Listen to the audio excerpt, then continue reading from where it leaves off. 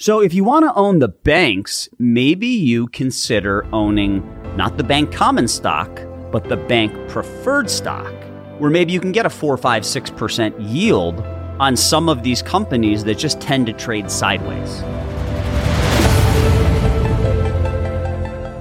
Thanks, everyone, for joining us for this week's episode of The Capitalist Investor. You've got Mark and Derek today. Mark, what's going on, man? What's up, bro? Dude, we got some swag in. Yeah, we do. Swag has officially arrived, people. And I'll tell you, it's in high demand. It is. We've had a lot of awesome reviews. Big list going to get these puppies out. Yeah. The OKC review from about a week ago. He said he feels like Bradley Cooper in Limitless when he listens to us. I don't know if it's that good, but that was a good review. It's not. I've seen that movie. I want that pill. So if you're on the YouTube channel, here's the shirts. Oh, yeah. The shirts are in. Now, look, we have women's sizes as well. We got one review from a female. So just wanted to mention we do have women's shirts as well. You see the coffee mugs. And the weather sucks here in Cleveland. Yeah, it really does. It's like 42 and rainy. Yep. So D, the next round is we got to look at like either a hoodie or a puffer vest. We got to step it up. All right. We got some loyal listeners, which by the way, you got to go hit that subscribe button. We got some loyal listeners and they deserve some extra swag. I love where your head's at, and we're going to make it happen. We got to do that. So for any of you who have already written a review, you got your shirts and your cups on the way. And when we get that next batch of swag, you'll get some of that coming your way too. For those of you who haven't yet, give us that 5-star review, but you actually have to write something too. Right. And if you can one up the Bradley Cooper thing, we're going to send you a ridiculous swag package. I haven't figured out how ridiculous, but that's your competition out there. You got to write one better than that. Yeah, it was awesome. That was good. Really good. All right. So now we're going to talk real stuff. We're going to talk the show. So I came across this article over the weekend, D, on Bloomberg, and it's basically talking about the asset allocation dilemma, which is the 60-40 portfolio, 60% stocks, 40% bonds. It is structurally challenged, if not dead. It's a great topic because I field a lot of questions on this. I talk about it a lot, whether it's with clients or at an event or anything like that. That typical 60-40 model that you've heard so much about for your whole life. Yeah. Especially in this current environment that we're in, where we're dealing with all kinds of stuff, including a global pandemic and 0% interest rates. Yeah. Like real 0% interest rates. It's really, really throwing a monkey wrench into, your overall asset allocation as compared to, I'd like to use the example of like 2010, 2011, coming out of the global financial crisis. You could kind of set it and forget it, if you will, with the 60-40 portfolio back then. Because interest rates were coming down. Interest rates on bonds were coming down. Therefore, bonds appreciated. They can't appreciate anymore. No. And in fact, when interest rates go up, they depreciate. I mean, the 10 years yielding like 0.75% right now. It is, yeah. I mean, I guess you have seen overseas, you've seen negative interest rates. Right. There are some people who believe that's a possibility here. I would say it's a possibility, but it's unlikely. Yeah, I agree. I don't think it's going to happen. But look, D, here's the issue, man. For the last 10, 20, 30 years, every single person who has been invested in any sort of an asset allocation model, whether it's 60-40, 70-30, has never had to complain about the fixed income sleeve. Right. Because it has been additive to returns. Absolutely. Right? It's like, okay, I take no risk and I make 8% a year on that sleeve. That's pretty nice. Sign me up. Yeah, for real. Right? Mm-hmm. That's not going to happen going forward. No. That's done. Now, the 40% that's allocated to fixed income is going to be a significant headwind to your performance. Absolutely. So all of your performance, for the most part, is going to have to come from the 60% that's invested in stocks, or you got to get creative with the 40%. Right. And that's kind of what we want to talk about, is how to properly structure the 60%. Now, for those of you who are younger, you can take this same conversation and apply it to a 70-30 strategy and 80-20 strategy. Right. I think that's an important point for the younger listeners. There's just not as big of an advantage if you're, 20, 30, 40 even, to putting a big chunk into that bond sleeve right now because of what you just said. right? You're not getting that tailwind that's going to, prop up your portfolio every single year. Yep. That's pretty much gone. And, as you were saying, as interest rates rise, so we're basically at zero, they could still go down technically, but I agree with you, Mark. I think that seems unlikely, negative interest rates in this country at least. So as those interest rates start to come back up from zero, price of current bonds are going to fall. So, there's the potential for you to get a negative rate of return on that 40% sleeve. Right, for sure. That sucks. It does. I don't want any money in bonds. No. But I'm also not retiring for quite some time. Right. Forever. I love doing this. I'll tell you what, I might retire from the wealth management business and we'll just be 88 years old doing the podcast together. Well, if we keep getting those 5-star reviews, I'm going to keep doing this with you. We'll have to have the band join us on these future podcasts. Come out of retirement. I love it. So I think what to do with the 40% nowadays, I think that is a fantastic topic to talk about. If you're closer to retirement, this probably would be of interest for you as well. So yeah, let's get into it. All right. So let's define that 40% before we get into what to do with the 40%. Because here's where my thought process has significantly changed over the last few years. I used to subscribe to these asset allocation philosophies, 60-40, 70-30, depending on how aggressive or conservative someone wanted to be.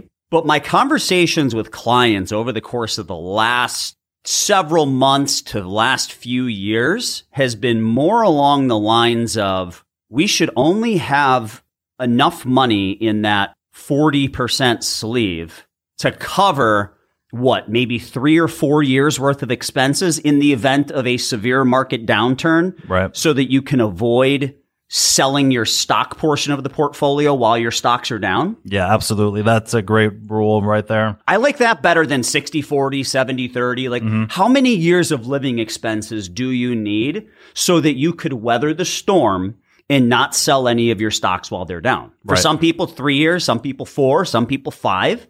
It's probably 3, 4, or 5 years. One of those 3. And you set that aside. And if you're 70 years old and retired, and based on the size of your portfolio, that means you can be 80-20. By all means, be 80-20. So I've completely changed my thought process on asset allocation. I personally think the traditional asset allocation models, they're endangered to extinct, and you need to think differently. You just said it perfectly there. I almost don't have anything at all to add. Okay, the show's over. That is exactly what people need to do. They need to think differently about these things. And that has just been compounded by the fact of, the COVID-19 global pandemic, whatever we're calling it now. It's really just made that point so much more visible. Like you can see it, right? As you see these big swings in the market, you can see how portfolios are protected or are not protected based on their asset allocation. I think that's a fantastic point. It's time to think differently about some of this stuff. Yeah. So let's get back to the 60-40 conversation. And if you want to have 40% in fixed income, let's talk about some fixed income alternatives. How can we get better than a 0, 1, 2% rate of return or potentially negative return on that sleeve of money? Indeed, this article mentions a few different options here. Whole business securitizations. I don't know. I didn't read the article, so I don't know if that's I think we should pass on that one. I would assume that's private equity. If you have enough money, you can get into some private equity positions, which give you the opportunity to own shares in privately held companies that aren't publicly traded. That is certainly an asset class that is not correlated with the stock market that would give you, that's actually a return enhancer. The problem is it's illiquid. Right. This is supposed to be the safer portion of your portfolio. So I don't necessarily like, just saying something like that would be a bond replacement per se, because I think the risk level with that is much higher than a traditional bond. You want to be careful, I think, of just replacing bonds with something else that just pays interest, right? Because they can still be risky. And, it depends on where you want your risky money spread out. But I would lean more towards growth stocks than something like that. Yeah, without a doubt, because they're liquid. Entertainment royalties. I don't even know what to say about that. How did they come up with that? I don't know. It doesn't fit very well. They say, remember Bowie bonds, David Bowie. I do not remember Bowie bonds. Nor do I. Are there really entertainers that are allowing you to partake in their royalties? Not to my knowledge. Okay. Cool. The closest thing I could think of, do you remember like professional athletes issued shares of stock? I forget who did it first. Got to be Lloyd's of London insuring J-Lo's butt. Remember that? I do remember that. So yeah, entertainment royalties is not something that I would like to get into as a bond Okay, replacement. we're going to skip that one. So we're just going to skip everything here. Yeah, pretty much you can skip Next most up of the is article. single-family rentals, which I actually like. Yep. I mean, I think if you can find a good rental property that can throw off some positive cash flow, I do like that idea because there's some tax benefits too. Absolutely. Which is obviously part of the reason that, Trump is being criticized for having a $750 tax bill. Anyone that knows anything about real estate knows that real estate can throw off positive cash flow, but literally because of depreciation show no income. It's one of the great things about real estate. Now, when you sell it, it makes your capital gain that much more significant. Right. So the tax will eventually be paid unless there's a step up in basis as it passes to your beneficiaries. So I like the single family rental idea because most of the people that listen to this podcast probably don't have so much money that they could afford to buy a multifamily property on their own. I'd prefer multifamily. I think your risk is lower. I'd rather have 25 tenants or 100 tenants than one who could be a problem tenant, could be a total pain in the butt. With one single family home, in my opinion, you do have to be the landlord. You do have to take those maintenance calls at 2 a.m. When you own 15 to 20 to 25 units, you're typically going to hire a management company. So I like the single family home idea. What I think would be even better, though, since you may not be able to afford a multifamily property on your own, is to find 5 or so people to go in with you. And that's a pretty common question that I get, with my clients, whether they're selling property and moving to, their retirement home, do they keep that property and rent it out? Seen many clients who have friends who go in together and want to know if they should basically cash out of that deal. Real assets, I think in general, would be a very good category to plop into some of this 40%. And real estate would fit in there. So I do like the single family idea. I am a landlord myself. Are you? Yep. You remember the old bachelor pad? Yeah. Yeah, I still own that. Do you? Oh, yeah. Man. Right down there in the warehouse district? Oh, yeah. That was a great spot. It was a good time. I stumbled through that door a couple times. So, yeah, it gets stressful, when you have to swap out a tenant or, if they're not paying their bills. I fortunately haven't had to deal with that. But at the same time, you're not making tens of thousands of dollars, every year with just one rental, right? So it becomes a capital question. And it's an active investment. You do need to remember that. Yep. You're not active with your bond portfolio. It just, you collect your checks. When you own real estate, there's an ounce of you being active. It's not a full-time job by any means. I would assume your clients are just like my clients. Like my clients are pretty active in retirement. They're either really active, vacationing, traveling the world, spending time with their grandkids, or they do something that they're passionate about to stay busy. I don't care if it's, sports teams essentially allowing fans. But, back in the day, they'd go and they usher at the Cleveland Indians games, right? You get to watch 81 ball games for free. You don't get paid a lot, but it's a passion, right? It keeps you busy. So working a few hours a week on your rental property, it's probably good for your brain. Keeps you sharp, right? Just having to do a little bit of work on Absolutely. that. So if you want to own the banks, maybe you consider owning not the bank common stock, but the bank preferred stock, where maybe you can get a 4, 5, 6% yield on some of these companies that just tend to trade sideways. For sure. Yeah, absolutely. And, then you already know they're going to get bailed out if they ever go under. Right. Preferred stock, again, with the risk level, I think that's real important to always keep in mind. It's a step up from your bond market, but it's definitely a step below common stocks. Yeah. So it's definitely less risky than just going out there and buying shares of common stock. But again, enhancing your return, I think that's a huge part of what we're trying to talk about here. And that's really what it does. And we're not talking about trying to hit like a home run with that 40%.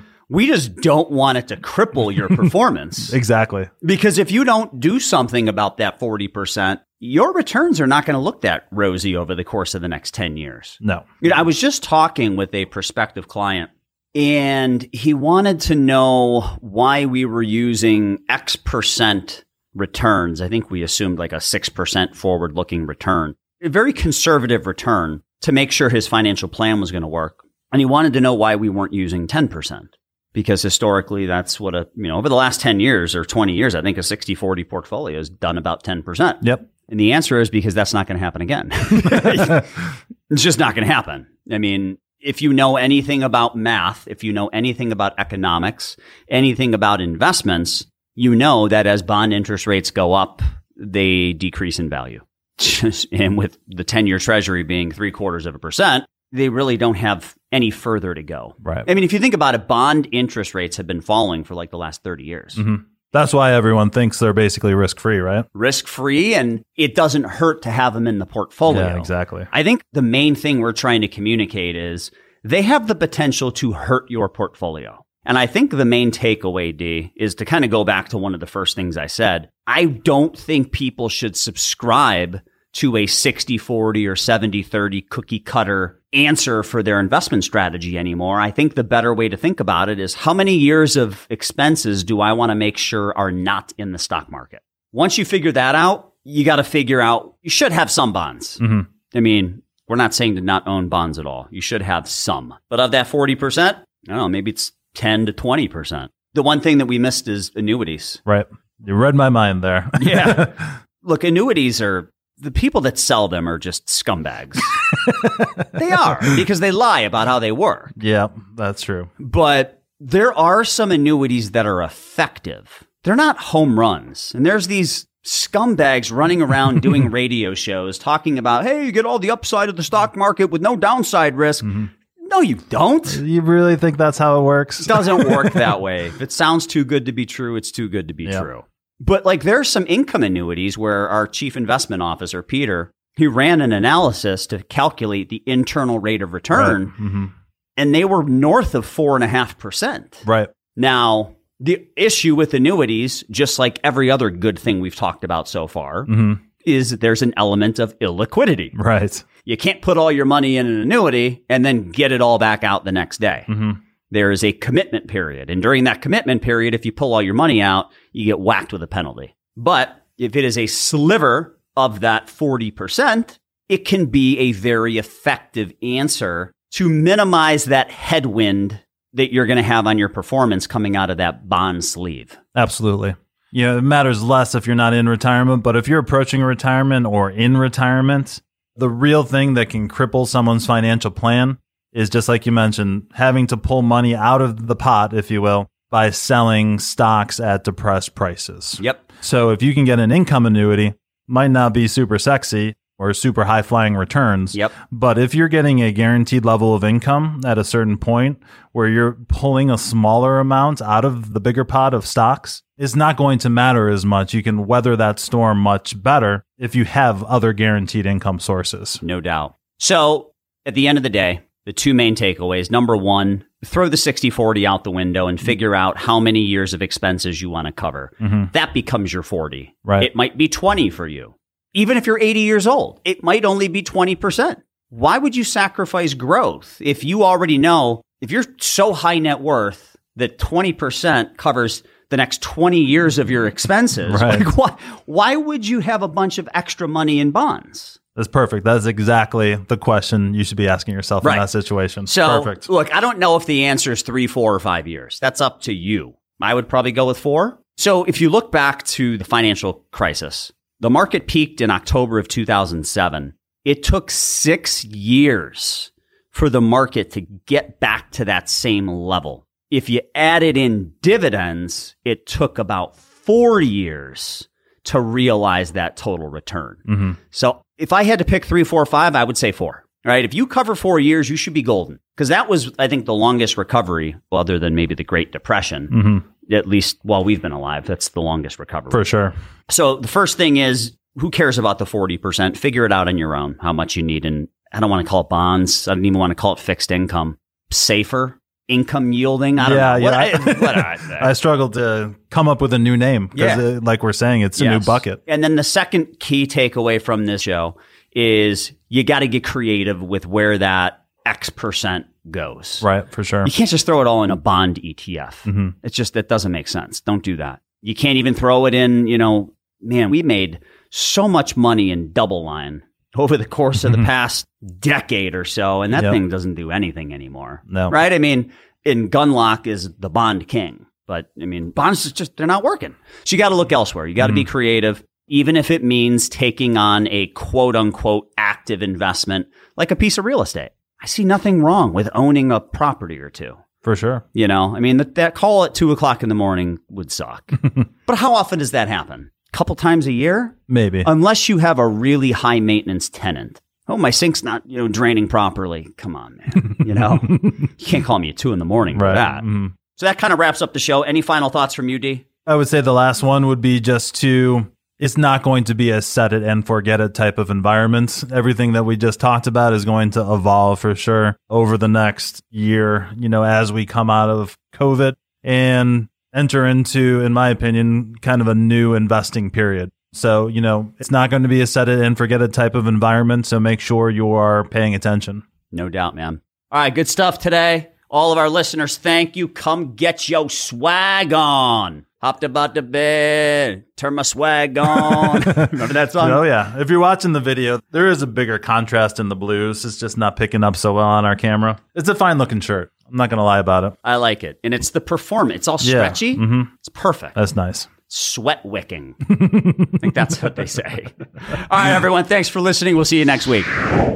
Hey, it's Mark. Thanks for listening to our podcast. We really appreciate it. Look, if you wouldn't mind, please go to your podcast app, whether it's Apple Podcasts, Spotify, or whatever you use, and give us a 5-star rating and review. The best way for us to continue to educate and enlighten every single one of you is for more and more people to know about us, and your review would help us with that. Also, we've had quite a few listeners reach out to us lately asking about financial planning. So we've decided to offer a special to every single one of our listeners. It's a $495 comprehensive financial plan, no strings attached. You don't have to move your investments under our management. We're not going to use the plan as a gimmick to sell you a product. There's absolutely no hidden agenda and no further obligation on your part. You just get great conflict-free advice from us. And all you have to do is visit your495plan.com.